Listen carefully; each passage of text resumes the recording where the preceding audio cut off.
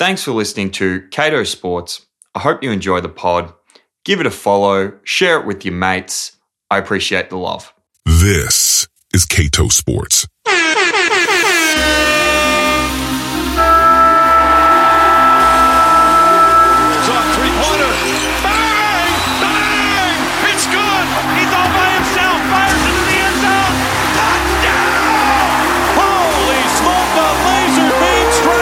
In your life, have you seen anything like that? 5 seconds to go, 13, 13. Can you believe it? Let's go! Welcome into the pod. It's Cato Sports. May 2nd. It's a Tuesday, coming at you with a massive podcast as per usual. Huge round of footy, NFL draft. Great weekend. Spent a lot of the weekend just mulling over my New York Giants selections in the draft. Watched a lot of footy. Off the drink at the moment, so just gives me a lot more time to just spend laser focused watching every single game. I do like to call myself a 9-gamer because, you know, I feel like there's a lot of media out there that might watch, 3 games. They might watch 2. They might work 1 game, watch 2 others. I watch all 9. And if I don't watch them, I rewatch them because I want to find the little things that are happening in every single game that maybe not everyone sees. So, it was just an awesome weekend of footy. The last game of the round was an absolute cracker. Like I said in my last podcast, Collingwood just come like a tsunami. They're just a wave. They just have more belief and more tenacity, and they just know what to do at the right times. They're so smart. They've been through the same situation so many times that, it's just become second nature to them. They understand what needs to happen for them to win the game. And at the end of the day, it's about winning games of football, and they do just the right things at the right time. And, you sit there and you dissect how Adelaide finished the game and go, Dawson shouldn't have kicked wide, or Rochelle should have given the handball to Murphy, and all these little things in the last, minute or 2 minutes, and go, why did they do that? But Collingwood just do it for quarters at a time. They go, okay, we're not playing our best football. We're not on top of this game, but if we just do this and we keep hammering them, we keep taking the game on, and we keep moving the ball quickly, we keep giving our forwards one-on-one opportunities, they end up just coming over the top. Teams stiffen up. And when a team stiffens up, they slow down. And when you slow down, then you can move the ball on 100%. You can outrun them. You can get the ball in quicker. And that's what Collingwood does to a lot of teams. And so today, to start the podcast, I wanted to look at, because I listen to AFL media as well, and all morning, all day, I just got, the brand of footy, the system. And I think for a lot of people, they don't understand, well, it's just a kind of a random word, system, or random word, brand. So I wanted to kind of break that down, because for me, I look at it and I go, well, what is the brand of footy for a team, and what is a system and stuff like that. So the way I see it is the brand of footy is the whole club. It's the whole kind of nucleus of who you are. And that brand is broken down into 3 things. And that is the system that you have. And the system is offensively, how you want to move the ball, how you're going to get it inside 50, and how you're going to score. And 2, how you're going to set up defensively and how you're going to take the ball away from another team. So that's one part, is your system. The second part is your weapons. So every system is built around the best players that they have. You have to have really good players who do different things, and, whatever it is that they do, you need to accentuate their skills to make sure that you're winning games of football, because at the end of the day, you can have a really good system and you can set up well defensively and, you can take the game on. But a lot of the time, the games come down to, do you have a special player? Do you have a game breaker? Do you have someone that can do something outside of the ordinary footballer? And I mean, having weapons is just such a it's such a luxury. There are less and less weapons. The more teams we have in the AFL, they're bringing in a new team in Tassie. The more teams we have, that kind of talent gets spread out across more and more teams. So you just don't have those weapons available. So if you do have them, you need to utilize them well. They need to be deployed in a way that's going to go and win you games of football, because they do win you games of football. The key example is Toby Green. He is a weapon of a player. Now, he could play in the midfield every week and get 30 touches and dominate and get great Supercoach scores and stuff. But GWS, Adam Kingsley, who I just have to commend, because Adam Kingsley decided to take a dude who loves his club, who's been smashed by the media, he's been smashed by the fans, he's been taken through the ringer, but he stayed true to the club. He's a GWS lifer, and he said, "You're the captain of our football club. You're the lifeblood of our football club." And he gave that responsibility over to him. And I think Toby's taken it on really well this season. And, the performance that he put up on Saturday is just another showing of it. Kicking, winning goals when they matter for his team. He is an absolute weapon. And they're the types of guys that you need. And the third thing is attitude. I think trusting in your mates, going out there and knowing you can win every game because you trust your system, you trust your weapons, you trust your coaching. You have, as a group, an idea that you're never going to get beaten and you're never going to give up on games, because you do need that. That is something that some teams don't have. Brisbane Lions are an amazing team. They have a great setup. They move the ball well. They've got plenty of weapons, plethora of weapons.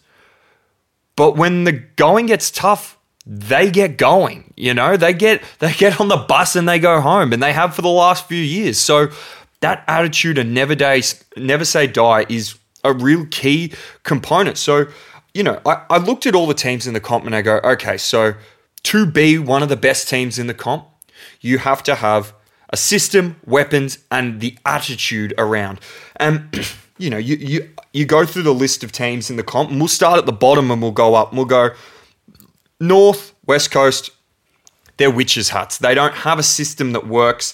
If you don't have a system that works, even for a quarter, it's really hard to win a game of football. So they are the bottom, and they're at the bottom because they don't have the attitude, they definitely don't have the weapons, and they definitely don't have the system. Hawthorn, I think they have a couple of weapons, not as many as a lot of other teams. They definitely don't have the ability to set up a system or set up a game plan that goes for more than a half. They've been good in halves. They haven't been good in whole games. And if you can't be good for the whole game, you can't win many games of AFL football. Attitude is maybe there, but, attitude will come when they get a bit more weapons and they can do what they do for longer. The Tigers, I think with the Tigers, we've seen this movie before. Successful team, just like Hawthorn were, but you start to lose players because the years go by since you were successful, and you're trying to replace guys that were key elements of your team with free agents and draftees and players and guys from the Magoos, and it's not the same thing. You don't have the same feeling. There's not the same attitude that you can go out there and do what you did for that successful period that you had.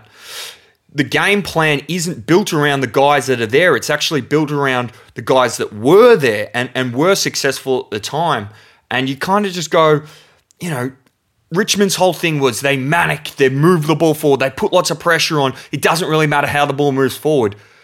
But now without the weapons and without the types of guys that they kind of relied on, you get shocking use of the footy like they did against Gold Coast on the weekend. Like, horrendous. One of the worst games I've ever seen by a team in terms of just using the football. It was just, they won it. They kind of moved it all right, but it was pretty bad. And I think most Richmond fans would say the same. It just looked really, really bad. And it's not the fault of the Richmond Football Club. They've been so successful for so long, but they're going to have to change how they attack games because they just don't have the same weapons that they did. And it just isn't the same product that they did have. Fremantle, too slow. They're too precise with their ball movement. in the modern game, there needs to be an element of risk to how you move the ball. If you don't have that element of risk and you want to try and move the ball slowly, you're not going to succeed because teams can set up behind you and destroy you. We saw Carlton 2 weeks ago against St Kilda. They did not take any risks, and St Kilda ate them up. And I don't think St Kilda's the best team in the competition, but they set up a system and Carlton don't take any risks, and that's what happens. I think the system-wise, the Dogs are patchy.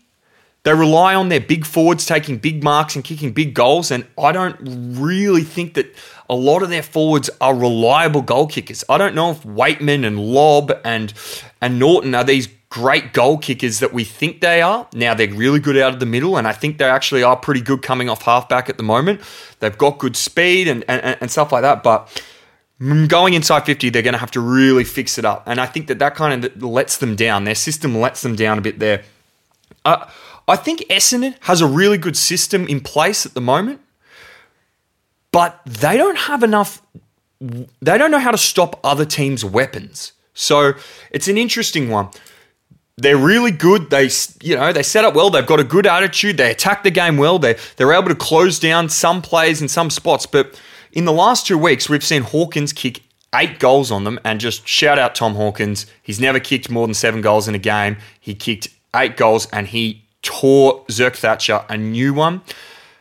But Essendon didn't really respond to that. And similarly, the week before, Anzac Day, big game, Nick Dacos starts to take over, and they just didn't really have anything for him. And they said, no, our system, your system. But I think you need to have an ability to be adaptable during the game. And I think Essendon will learn that, and that's something that they'll build on, is that you have to be able to stop the other team's weapons. You can't just let guys like Tom Hawkins and Nick Dacos run around on Zerk Thatchers because they'll just destroy them.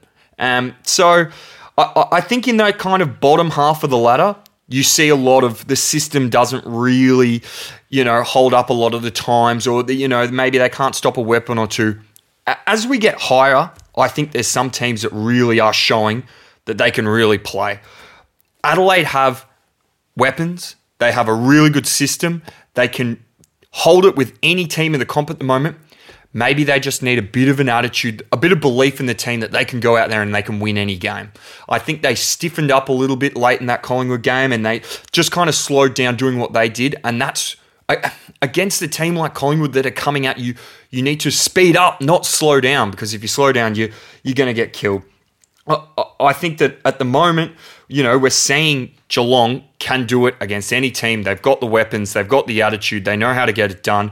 We know Melbourne can do it. They've got the weapons and everything available to them. I mean, I just thought it was unbelievable that on the weekend in the game against North, Petrarca had 35 and 3 goals.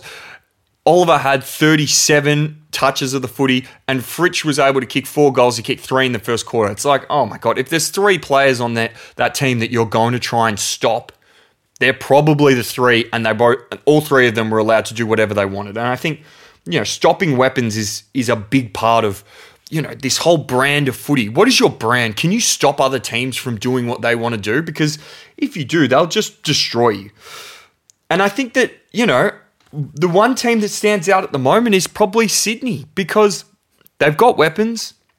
They've got a game plan that's been able to stand up. We know it has, but this season they're not bringing it. Their attitude is zero. I mean, I see it similarly to the Suns. The Suns have got a lot of talent. The Suns have got a pretty good game plan, but the Suns are a zero when it comes to thinking they can win games of footy. And I think, coming off a loss in that grand final, Sydney go, geez, we got smashed in a grand final, and they're feeling it a little bit at the moment. They've lost that mojo that they had, and they lost that attitude. So I just, it is tough. You build a system at the start of the season and go, this is our system. This is what's going to win us games of football in the regular season and then take us into the finals and win us games in the finals. But for a lot of teams, it falls away. And you have to really, I just see it as those 3 areas. It's, can your system hold up? If it can't, you're done. Do you have weapons? Some teams don't have weapons. The Saints, really good system, good attitude, no weapons. Essendon are similar. Really good system. They got Stringer. That's about it in the weaponry department. That's it. So you need to have weapons because we know the best teams do. You play Geelong, you're getting Hawkins, Dangerfield, and Cameron. You playing Melbourne, you're getting Petrarca, Oliver, Gawn, Pickett, Fritsch. You're playing against Brisbane. They got 100 of them at Brisbane. So, it is tough. And then the other one is obviously attitude. And the last one, I'll say Collingwood have got an attitude that no one else has in the league. They have the ability to say, we are never going to stop playing as hard as we can. We're going to continue to take risks. And we always know that we can overrun you. And they have. And they will for the rest of the year unless anyone wants to step up and go, no, we're not going to let this happen. We're going to shut down a couple of guys. We're going to, keep taking the game on late in the game. Even if, we think we might have it in the bag, we're up by a couple of goals, you still need to take the game on against Collingwood because if you give them a sniff, you're gone. Next up, next segment, new segment for me. Really excited about it. I'll keep it as a surprise, but I'll see you after the break.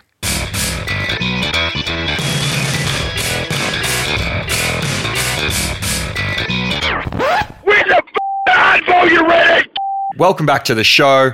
New segment for you. Get a hard ball. 3 blokes every week. Let's kick it off. Get a hard ball, Shai Bolton. You are one of the most talented blokes in the AFL. You were meant to be taking over the mantle from Dustin Martin and being Richmond's #1 game breaker, and you've got the absolute ability to do it.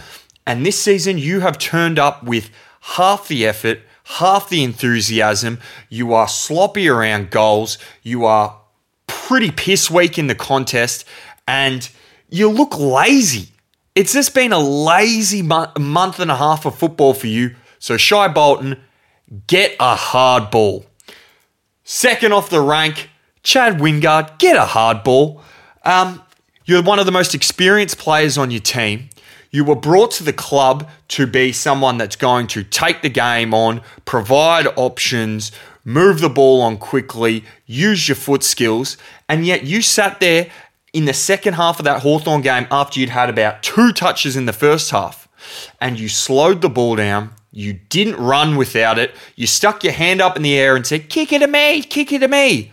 Mate, that's not what the Hawthorn team are trying to do. You've got a lot of young blokes that you're trying to be a leader for, be someone that they can look up to and show the way, and you're just sticking your hand up in the air, not running hard to space, not moving the ball on. Chad Wingard, get a hard ball. Third and finally, this week and for the segment, Adam Simpson, get a hard ball. Mate, you've taken young Rhett Bazzo directly off the bench as the sub and said, you know what? Here's an operation for you. Here's your assignment. Why don't you go play on the reigning Coleman medalist who's on the biggest heater of all time, Charlie Curnow. Why don't you go sit on him for the second half? Adam, you've got a young list. You've got a lot of players who haven't played much football. You've got a couple of defenders that are actually all right. You've got Hearn. You've got Barras in your back line. Why don't you put one of them on Charlie Curnow? Why don't you save your team losing by 100 points? And why don't you just say to Rhett, you know what? You're coming off the bench as the sub. You're probably not as warm, as hot as everyone else. We'll put you on a second or third option that might be in that Carlton forward line. And, you can get into the game, play on Mackay. Maybe he's not having the best game or play on Pitto when he gets down there or De Koning, something like that. Not Charlie Curnow on a heater. He kicks 9. He's completely ruined the young kid's confidence, and you lost by 100 points, and you look like witches' hats. So, Adam Simpson, get a hard ball. After the break, I'm going to talk about some of the best performances of the week. Hope you're liking the show. Cato Sports. Welcome back to the show. Just wanted to finish up with a few names of players that I think may have gone unnoticed, but just had ripping games of footy on the weekend. And you know what? Not every player is Petrarca and Bont and Nick Dacos. There are other players in the competition. And I just wanted to run over a few names of people who I just thought had really, really good games or have had a really good couple of weeks. Charlie Ballard. In defence, he had 12 marks. He had 10 intercept marks. He was just everywhere for the Gold Coast Suns, and they really need him to play like that week in, week out as a tandem there with Collins, because if they can get that production out of him, geez, it goes a long way towards the Gold Coast just fortifying their defence a little bit more and not conceding big scores in games. If you know you've got that players like that just going at it. So really good game by Charlie Ballard. I love the game of a couple of old guys. Rory Sloane is back to where he is.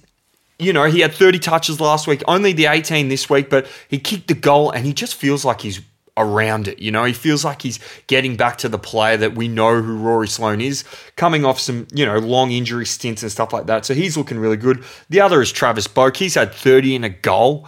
He just doesn't stop.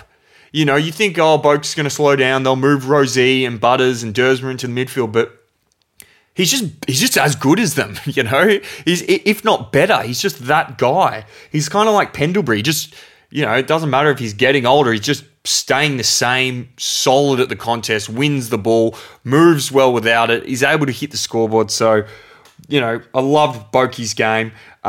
Will Ashcroft, 2 big goals. One of the goals of the year. I'd be remiss to not mention it. It was unbelievable. It was Daniel Wells, but from the pocket. It's absolutely got goal of the year sewn up for now. And I love Charlie Cameron's goal the week prior, but Jesus, to hit the ball on the run, in the air, on that type of angle was just something else. And I think he is going to quickly start mounting his case for the Rising Star.